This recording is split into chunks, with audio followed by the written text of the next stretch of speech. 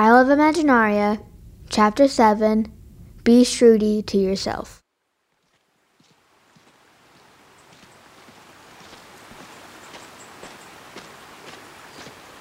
At daybreak the next morning, Marky and Five began their journey on the path marked with pink wildflowers.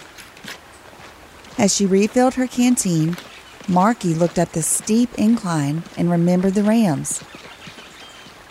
She remembered how she felt in that moment. Alive, connected, aware. She took the piece of sparkly rainbow quartz out of her bag and tied it to a piece of fringe next to the black tourmaline. The stand of cypress trees was next. A fresh, clean aroma filled the air. A spicy, slightly woodsy scent. Marky placed Five on top of one of the baby cypresses. The bluish-green leaves felt like lace as she dragged her hands all the way up. She turned and looked out over the dozens of majestic trees. All of the trunks were perfectly straight and tapered at the bottom. The tops of the trees light and wispy and soared like feathers in the sky. And there, in the very back, 2 trees stood so much taller than the others and were shaped just like bunny ears. Marky breathed in the woodsy aroma and then repeated aloud, I am motivated to pursue my true purpose. I am motivated to pursue my true purpose.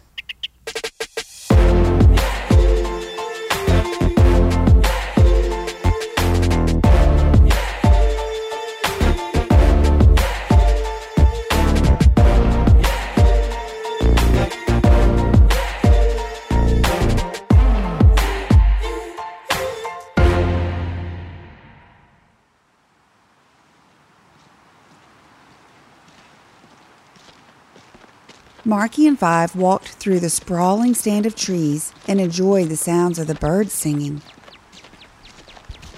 It reminded Five of beatboxing with the broccoli. And as she walked toward the bunny-ear trees, Marky looked high and low for the next scroll. But she had no luck. So there, underneath the bunny-ear trees, Marky set up her camp in the tall grass and felt discouraged. Her head hung low, and she just sat in silence. And there, in the grass, she saw it. An amber-colored stone with bands of yellow and brown. It was a tiger's eye stone, just like the one on Tarsha's shelf. And as she placed a piece of it in her bag, she heard it.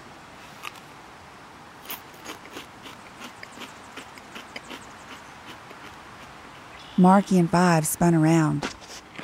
Nothing was there. And then they heard the little nibble noise again. They spun around again. This time they were quick enough to see a short, stumpy tuft of white fur hopping away. Aww. Marky and Five followed.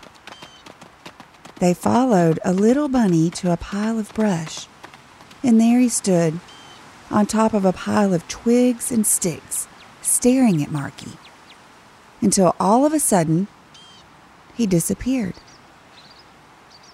Marky moved in closer to check it out. She moved the branch and peeked through the leaves.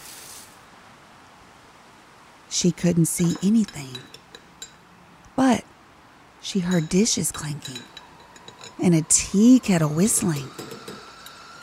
And then the bunny appeared again in a long underground tunnel lit by candlelight.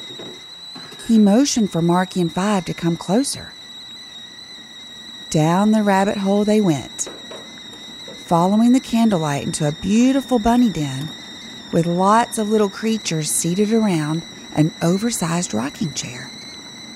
Bunnies sat with shrews, moles bumped elbows with martins, And next to the chair, a wood-burning stove with a tea kettle blowing steam out of its spout. The little bunny looked up at Marky and said, "I want y'all to meet my mama." The little bunny motioned his chin towards the tallest bunny in the den, Mama Claire. Mama Claire, in her bright yellow apron, stood next to the stove, stacking tea sandwiches neatly onto a platter. "Well, y'all come on in. You're just in time." Marky looked out over the audience of little bunnies surrounding Mama Claire's chair.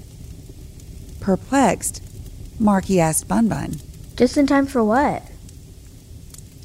Oh, no worries. It's neighborhood game night. Do you like riddles and puzzles and brain teasers? Mama Claire patted 2 empty seats and placed a teacup at each spot. Do you take 1 lump or 2? Marky watched and admired as Mama Claire used a tiny pair of tongs to drop sugar cubes into the teacups. As game night kicked off, Marky and Five were quiet at first, listening and watching. Some bunnies were engaged and participating. Some were dozing off. Others were whispering amongst each other while they ate their snacks. Mama Claire sat in her big chair, calling out trivia questions and rewarding correct answers. What's full of holes but can still hold water? A colander. A bucket with holes in it. A cup. A tea kettle. A bucket. A boat.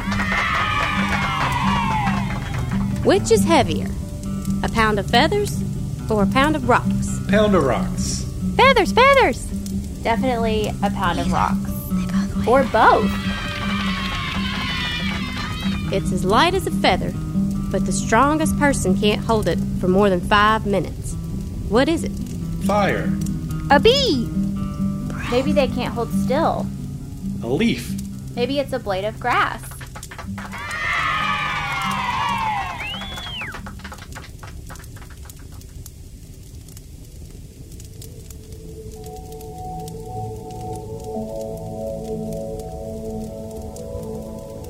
Mama Claire noticed that Marky had quietly whispered the correct answers to every riddle. What's full of holes but can still hold water? A sponge. Which is heavier, a pound of feathers or a pound of rocks? Neither. They both weigh a pound. It's as light as a feather, but the strongest person can't hold it for more than 5 minutes. What is it? Breath. Mama Claire poured herself and Marky another cup of chamomile tea. Well, Marky, that makes me as happy as lemonade on a summer day. I love that you think outside of the box. You remind me a lot of myself. A natural problem solver. Are you interested in one more? Yes, of course. Okay. Imagine yourself walking down a hallway. You arrive at a room with 3 light bulbs inside, but the door's closed. You can't see in. However, you know the lights are off. There are 3 light switches outside of the room. Each is labeled number 1, number 2, and number 3. All 3 of these light switches is off. You need to figure out which switch belongs to which bulb. You can flip the switches and play around with it however you want to, but you can only enter the room once. How do you do it? The riddle sounded so easy to Marky, but the more she tried to figure it out, the more frustrated she became. But she stayed with it. She kept thinking about it. All of the other bunnies and moles and martins had fallen asleep. Mama Claire was fast asleep in her big chair, and her eyeglasses propped on the end of her nose. Marky stood to warm her hands by the fire. And still awake, one little shrew kept time with his Shruti box.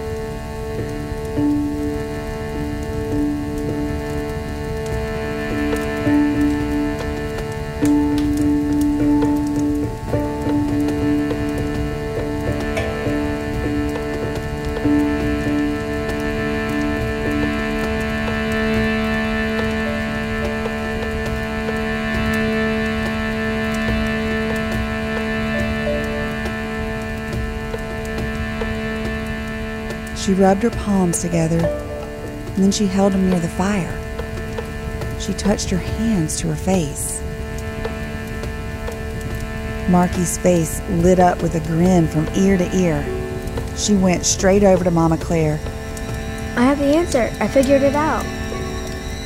And while Mama Claire went about making her morning tea, she listened to Marky. Mama Claire, I would turn on a switch and leave it on. Then I would turn on a second light switch, but only leave it on for a minute or two, then turn it off. When I enter the room, one light bulb will be on. I know that goes with switch number 1 because I turned it on. Another bulb will be hot. I know that goes with switch number 2 because I turned it on for a minute or two. The bulb that is often cold goes with switch number 3 because I didn't touch it. Mama Claire slid a scroll in Marky's direction. That's exactly right, Marky. Marky unrolled the scroll. A large 10-petaled lotus was painted yellow on the inside, with a note that read, You are confident and capable. You have heard the call of the rabbit. Your vibration is one that is in line with her energy. Whenever you need to solve a problem, remember the rabbit. They have special skills to solve problems that others can't. A rabbit stays very still and relies mainly on its observation skills and wit. Always remember to stop, look, and listen before you leap.